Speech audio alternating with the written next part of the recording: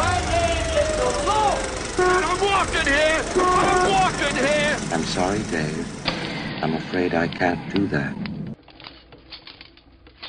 Groovy. Jamie and I are thrilled to be joined by Michael Lombardi here for a chat for the Blu-ray release of The Retaliators, which, as those listening know, we previously had the joy of gabbing with the screenwriters, the Gear brothers, all about a few months ago. So Michael here is not only the star, but also a producer, which means right now you must be feeling a little bit like you're finishing delivering a baby made of celluloid. Well said. Yeah, definitely. It was a crazy 3 years with this one, but wouldn't trade it for the world. Let's we talked a little bit about this with the Gears, but what hit you specifically that made you go I'm going to throw myself creatively into this in a way that I never really have before?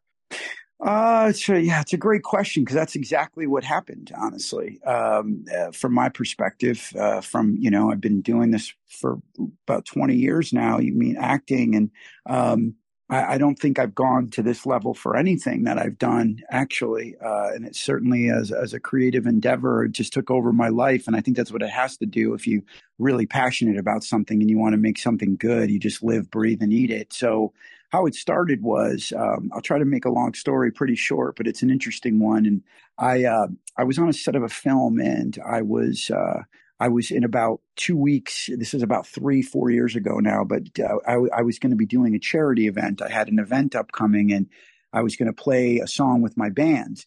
So many years ago, when I was living in California, I'm an East Coast guy, but I'd go out there often. I had a band and a little record deal back in 2009, and my music manager used to say to me, "Hey, Michael, you got to go write with Darren Gear. He had an amazing band at the time. He's like, you got to go write music with him. You're going to love him." So I would drive to Orange County from LA, West Hollywood, and I'd go down and write with him. And our tastes were so aligned, and our just creative sensibilities. We just really had a lot of fun, and we connected on many levels. So cut to, as I said earlier, when I was on that movie set and I was doing a charity, 5 years had passed since I talked to Darren, 3 to 5 years. Maybe we connected here and there, but we hadn't talked in a while. And I was doing this charity event, and I called him, and I was like, "Darren, how have you been? How are you and your brother? What's going on? Listen, man, I'm doing this charity event. I'm playing one of our songs that we wrote together. It's called Heaven and Hell. It's not my band. It's this, this house band, and I want to drop it half a step for them. You think it's going to sound too muddy? What do you think?" And he's like, we're talking. I'm like, "What have you been up to?" And he says to me, "Oh, well, my brother and I have been writing screenplays the last several years." And I was like, "What?" I'm like, "Send them to me immediately." One of them was The Retaliators. And I flipped when I read it. I just love the script so much, and I'm like, and I can go into why, but I've been, I'll let that for the next part if you want to hear why. But anyway, I was like, I got to make this thing. I was on a plane to LA about 4 days later, and having dinner with those guys talking about it. So you say that a lot in the script really resonated with you. I know that from previous interviews I've seen, talking a little bit to the Gear brothers, that one of the first things I said you picked up on was the ways it reminded you of The Crow, and a lot of those older, more harder, almost heavy metal revenge movies. Was that something you were excited to be able to bring to the project, especially with your connection through Better Noise Films? Yeah, I think 100%. What I loved is I loved all the nods and the winks to the 80s and sort of that Dante-esque, Gremlins-y, small town, Spielbergian beginning. And then what I was really attracted to too is it had all these elements, but I love the story part. I loved the journey that my character goes on, and the relationships and the foundation of the film. What would you do if you had a minute alone with the person who hurt your loved one? Like that. So that's what my first attraction was as an actor, of course, and like as a storyteller in a story. But I loved how cool the movie was. I thought like there were just so many cool like metal rock elements, and I felt a lot of different vibes that I called Darren and I said, yeah, we talked about oh gosh, so many different movies that it even brought up. Oh gosh, I mean, it had elements of Die Hard, of course. It had elements of, I felt some Tarantino vibe in there. I felt the coolness, like you said, The Crow and those soundtracks, but not only with the words going to a soundtrack, but also like action and how the third act gets completely crazy. Oh yeah, it's I think I kind of like called it a like a Hallmark movie that just like goes to hell. Yeah, like literally goes to hell, and the tone of it, like it fits.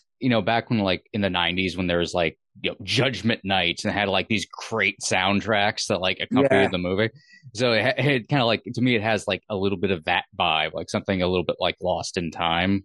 Yeah, totally. And I think what's so cool is, I'm sure you guys know that there are musicians cameos throughout the film. So not only do we have this great soundtrack, but we've got these great cameos. And what the biggest thing was to me is, obviously I was so excited to make the movie and have these musicians be such a big part of it, and have them be, obviously I love the soundtrack and helping choose, all those songs and where they go. So they support the scene and the audience's emotional journey and roller coaster, but also having the musicians at hand. So it was really cool to be able to, for months before we got on set, I spoke with all the musicians about their parts. We carefully cast them. We talked about the role and sort of their character's point of view and their relationships to others and made sure that it was just like they really understood. And then the goal was to make this a movie first. And if you weren't a fan of the band, to be like, no way, oh my God, that's Jacoby Shaddix, lead singer of Papa Roach, or that's Ivan Moody from Five Finger Death Puncher. And it goes on and on. There's a lot of that. But what I was so happy about is these guys were so amazing in their roles, and they really came through. And I think it added such a wonderful element to it rather than hurt it in any way. Oh, definitely. And you got a credit song that's about the movie. Like that.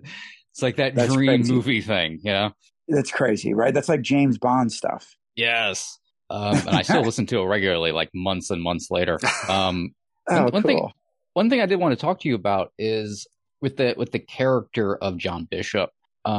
There's the element of how violence is used in the movie, has fascinated me since I first watched it.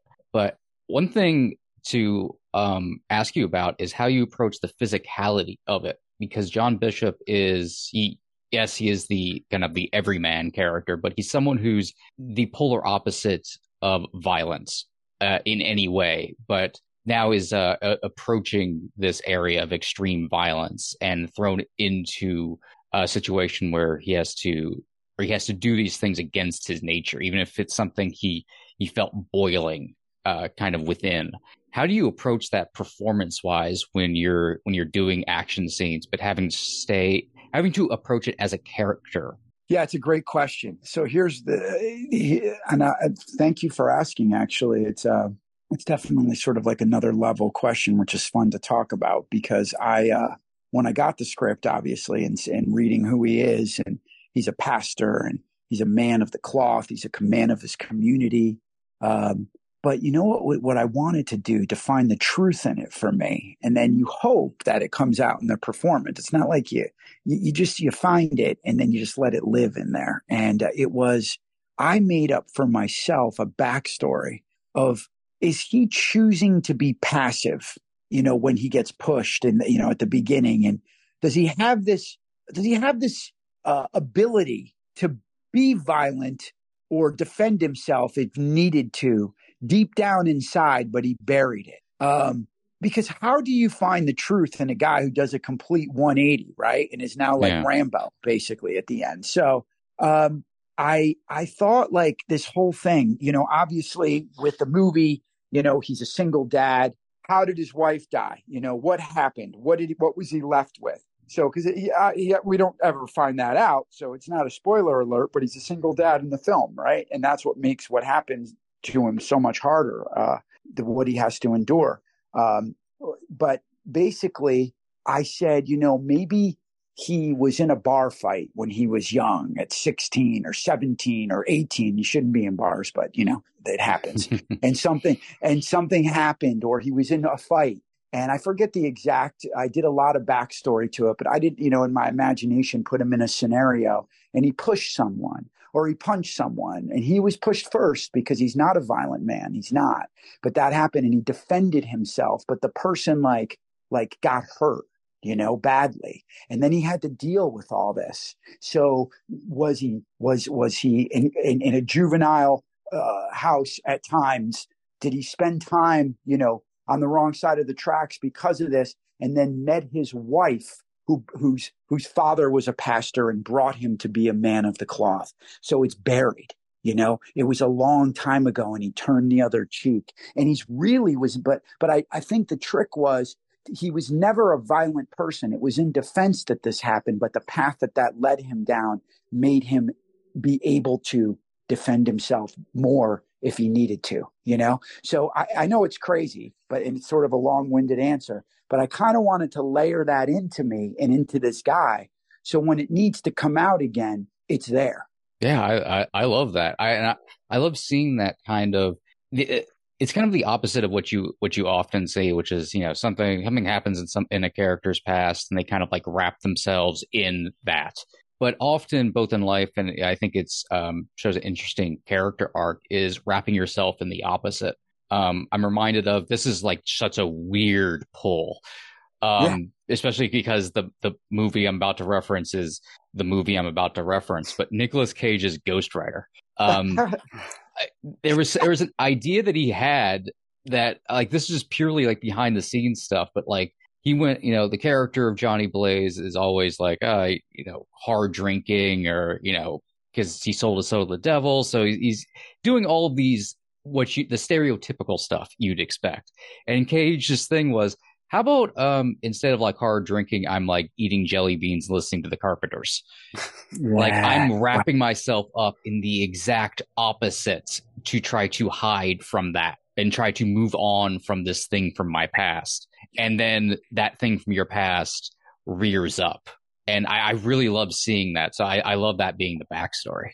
Oh, yeah. That's a beautiful choice by Nicolas Cage, who's awesome, by the way. I think, you know what it is too? Because I think it's not the obvious choice. Like if someone, it's always about finding like the pinch and not the ouch about, and sort of getting it inside of you, and then just putting your 2 feet on the ground in a scene and letting it roll, but like doing all that homework and then letting go of it.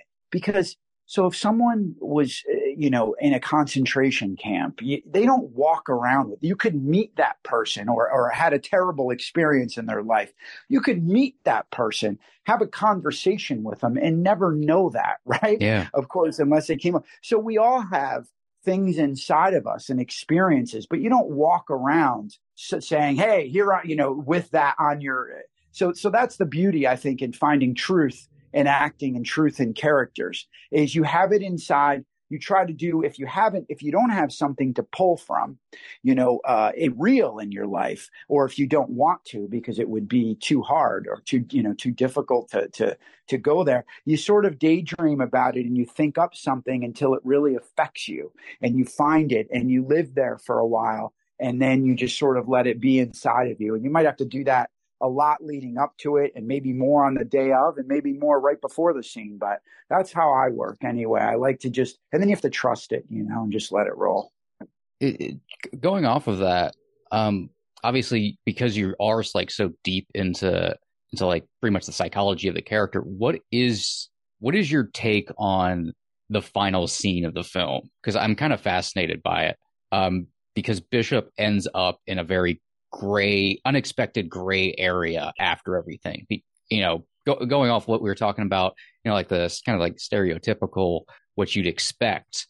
You expect him to either kind of like go hard and like, oh, it's all violence. Like you have to do this and you have to do that, or the exact opposite of it seems like he's going to a place of like, no, violence is wrong.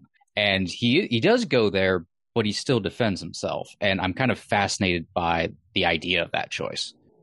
Yeah, because he's a different guy at the end now, right? I mean, that's the thing. Like, obviously, the film, I love that it does a full circle. Like, it's sort of like, I think Darren and I were talking about like a Superman 2 sort of ending. I think, you know, I think what's cool is, I think, you know, he's preaching at the beginning. And, you know, he just ends up saying Merry Christmas and he doesn't. But look what he ends up. Look what he goes through. So at the end, he's a different guy. And I don't think you can ride a fine line and get into this debate about it. But I think, you know, I think that what he's choosing is to nip it in the bud now. You know what I mean? Like it's all obviously at the surface. So he's not going to be passive anymore. He just went through. He's a total like sort of badass now. Did he finally get that motorcycle? You know, did he do the things he always sort of like dreamed of doing? But you know, outwardly, again, the interesting part is I talked a lot with Darren actually and the Gear brothers about this backstory with Bishop to try to find him to be truthful to me. But, you know, when they wrote him, I just think they might have made him, you know, a fun loving guy, this pastor, and maybe he didn't have that backstory. But when I brought it to Darren and Jeff and talked to him a lot about it, they absolutely loved it and thought it made a lot of sense. So, you know, you have one thing that's on the page and it's amazing, like their writing process, and they really go through this and flush it all out. But I think it was fun, I think, for them, and certainly fun for me to get their script, see their writing, and then see the character come to life too. It might change the way that they might have perceived that final scene, you know, when they wrote it. Oh, definitely. It's rare with any kind of movie, but especially kind of these that are a little more exploitation tinge, like throwbacks or revenge movies that show a middle ground, that a character that there is a middle ground, which is, you know, what life is. You find a series of middle grounds. It's not one extreme or the other. And I think that's what makes it, Retaliators ends up kind of like being a more complicated picture in that regard, where you do have this character of John Bishop who goes through a crucible, more or less, you know, goes through like his own Dante's Inferno and comes out the other side. He is changed. He's not that passive character, but he's not someone who's like, okay, I'm going to use violence to. He puts both of those extremes in their place and can pick and choose whichever one he needs to use. You know, he's not going to continue to, you know, throw somebody into a wood chipper or anything like that. But, you know, and actually, I have a question from a performance standpoint. That scene, I'm fascinated by your performance because you play it as you're not getting revenge, even though this is what's happening and it's what you had originally wanted. But this isn't about revenge anymore. And what's like the inner monologue of Bishop during that moment? So you're saying at the very end, right? That one-liner that I get back at him, is that the specific moment you're referring to, or the whole way that's played, that big fight at the end? Kind of like the big fight, but specifically like that one-liner and when you see him die. Yeah, I think first of all, it is about revenge, but I think there he's fighting for his life through that whole fight. I mean, look how big this guy is, right? And it's like, I was just really caught up in sort of the physicality of it because we did a lot of our own stunts in that. But I think there was also a piece of me, and this is being quite frank, which is interesting, is calling back the one-liner from the beginning of the film. So I wanted to make that work. So there was a truthfulness in where my character was, but perhaps what you're saying and the comment you made about it wasn't in such a sort of revengey way. I was trying to play it cool because he finally got to say the one-liner that he always wanted to say. You know, he refers to Die Hard and how he tells, you know, his daughter, 80s action heroes are different. It doesn't, you know, you don't solve things with one-liners and all that stuff. So I think it was one of those moments in the film where I tried to find as much truth as you always have to do. You have to find the truth, first of all, but the movie doesn't take itself that seriously in moments. And that's what I love about it. It's a crazy roller coaster. I think it certainly does in a lot, and it sends a message. But I think in other moments, it doesn't take itself too seriously. So I think in that, it's a callback to the beginning. It's kind of a fun, cool line. Like I remember in the movie theater, we got a lot of hell yeah, and people stood up and like that moment. So I think it's sort of like one of those too. If that helps answer your question. Oh, definitely. Yeah, that's interesting. That's yeah. It's interesting. It's interesting view of like I guess I never really considered like, well, yeah, I guess Bishop is getting a little bit of like, yeah, I get to say a one liner, like a little bit of tongue in cheek, sort of like, yeah, a self awareness of the situation. That's actually pretty cool. Yeah, and like I do think what's interesting too is like in that moment, I don't even know if Bishop was aware that he wasn't like, I finally get my one liner. But I think as the actor, I knew what was going on and how he was finally getting the one liner. So I just wanted to make him the man at that time. He just fought this guy. He just did it. He's come full circle. So he's not like he was fighting for his life. But then when he did beat this guy, now he's sort of on top of the world. It's like a freight train was lifted off his shoulders, you know? But then again, as the actor, I wanted to give the nod that he finally gets to say a one-liner too. It's catharsis, but not through like he's getting revenge on this person because of what they did. It's like personal catharsis of like everything that's been built up within him, and it's like being released. That's great. Yes. Good way to put it. I'm sorry. Go on, James. I was just going to say, something I also really appreciated about that earlier scene where after the confrontation in the Christmas tree lot, you have that moment where Bishop tries to find the silver lining of that embarrassing experience and tries to pass off his decision not to act as its own type of strength. Which I know for me, like, put me into, like, a moral quandary for a good period of the movie before you even got into the really dark moral gray areas of, like, okay, technically that is what you should do, but at the same time, is that strength? Yeah. Wow, cool. I think it is really, really great that in the end you do get that moment of, okay, this isn't, like, an act of violence done out of hostility, it's an act of violence done out of survival, but at the same time, I am going to stand up for myself. I am going to be the hero this once, because that's what this situation actually requires. Yeah. Yeah, no, that's a great point what you said. It's an interesting one, because no one, I think the movie gets so crazy that you could forget about the way that moment felt at the Christmas tree lot too. Like, you know, his daughter looks at him in disappointment, right? And it's like, should he right then? I mean, the guy tossed him pretty darn well. So it's like, should he have done something? What is the right thing to do there? And I think because he's always preaching the right thing as a pastor, he had the willpower to not, you know, try to jump back. I don't think he was afraid. And I tried to play it where behind my eyes, when I got up after he pushed me, I look at him and I'm like holding back, you know?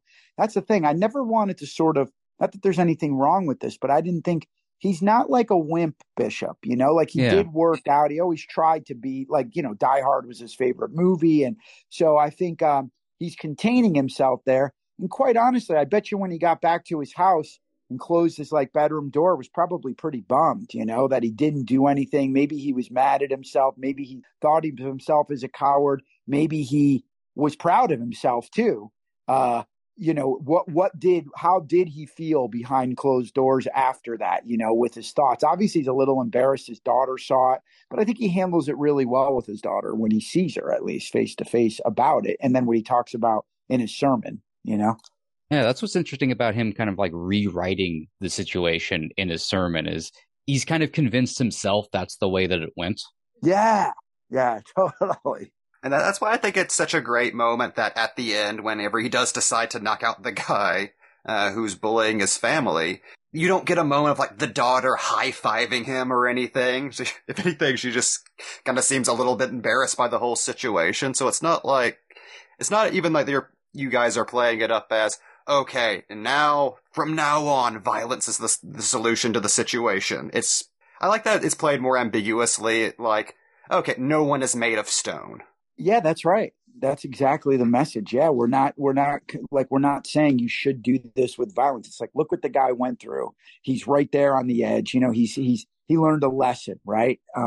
And it's not he's not condoning violence. He's not saying this is how it should be. Like, you're right, the daughter's not that psyched about it. She's kind of like, so I like the way it ends, though, because I also think, again, it's like a fun payoff for the audience, you know, too. Like, look who he is now. And this guy's such a jerk to him. And we had that guy was great, too. Skylar Stone. He's a stand-up comic.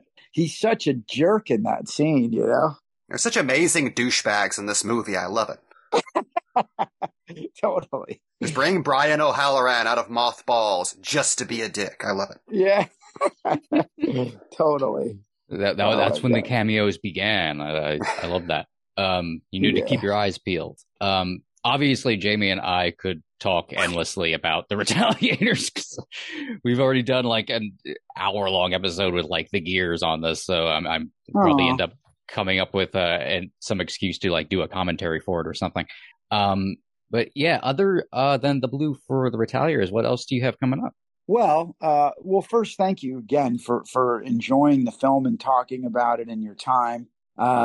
It's a crazy ride. I'm really proud of it. I had a really fun time with this, and playing that character was a lot of fun. Of course, the musical elements, and I really love the horror genre so much. And, you know, I'm definitely a horror head. I grew up with it, but I'm not. What I love about the collaboration with the Gear brothers is these guys are so well versed in their horror, and they're such articulate, intelligent speakers, and they know actors from, you know, horror. I've always been very moved by the genre, and as a young boy watched horror. You know, I remember like my mom used to watch it, so I got turned on to it really young, and have always been terrified and scared and love it, and I still love it to this day. But to be immersed into it at this level, and seeing the fan base and being parts of things with audiences, it's just such a wonderful genre, and I'm so happy to go this far in, you know, with this film. And that brings me to the next thing. We're hoping that we have an opportunity to do Retaliators 2. We have the Gear brothers and I have talked a lot about it, and they have some really great things brewing and some interesting places to go. Wow. Yeah, where this can go. It's really freaking cool. That's very exciting. Yeah. Yeah, it might be. It's really wild, too. There's some really great things, but some outlines.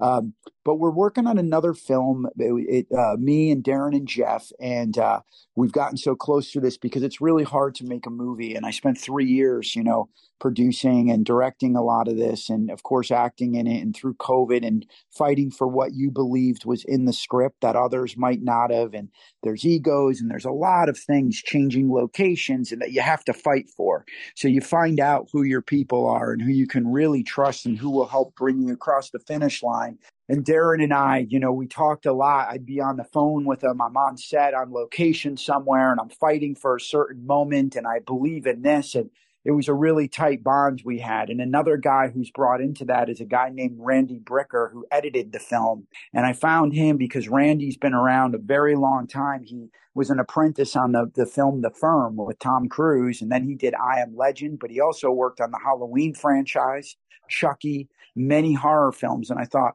what a great guy who's done both story and horror and action. So he watched the rough cut. We put together a real rough, Darren and I, and he watched it, and he said he wanted to come on board, and he helped us so much. Like when we had to go back out after COVID and do pickups and shots, and you know, I directed those, and me and Randy and Darren and Jeff talked so closely. So we formulate, and by the way, Randy's the head editor on the Chucky franchise, the series right now, the Chucky series. So he's amazing. And anyway, me, Randy, and the Gear brothers have been developing another script together too. So it's been a lot of fun being in the writer's room with them and talking and going through the process. So we have a really we're having a lot of fun on this new project. Hopefully we can, you know, get it into production soon. Wow. That's a hell of a team you put together. That's exciting. Thanks. Yeah, it's about who, like, we work well together. There's no egos. It's a collaborative process. And, you know, to have that many people throwing around ideas, and then, you know, I want to direct it and be the guy who's on set and act in it. but then having Randy as an editor and then the Gear brothers at home base, rewriting scenes if we change locations and all that kind of stuff. And, there for table reads as we're developing it and casting. It's really nice. It feels really good, and hopefully we can do more together. Yeah, I can't wait to see what you have cooking and what's coming up. Just Thank congrats you. for like all the success for this movie and then what's coming next and everything with Better Noise Films and all that. Just congratulations. Yeah, thank you so much, Mike and Jamie. Thank you guys for having me. And let's talk on the next one. Hopefully you guys will like it and want to have us on. We can't wait. Love to. Yeah. Cool. All right. Thank you. Thank you for joining us. And of course, that film, The Retaliators, is out now on Blu-ray. Depending on where you are in the timeline. We're recording this before the 21st, but I assume you're in the future. Either way, links to pick up your own shiny copy can be found in the show notes. For Michael Lombardi, for Jamie, for myself, you know the drill, folks. Get the hell out of here. And like that, he's gone.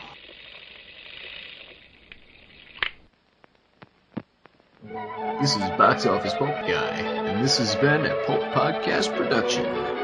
Now please, please, please, put a gun in my mouth and pull the trigger and say goodnight. And now, on with the show.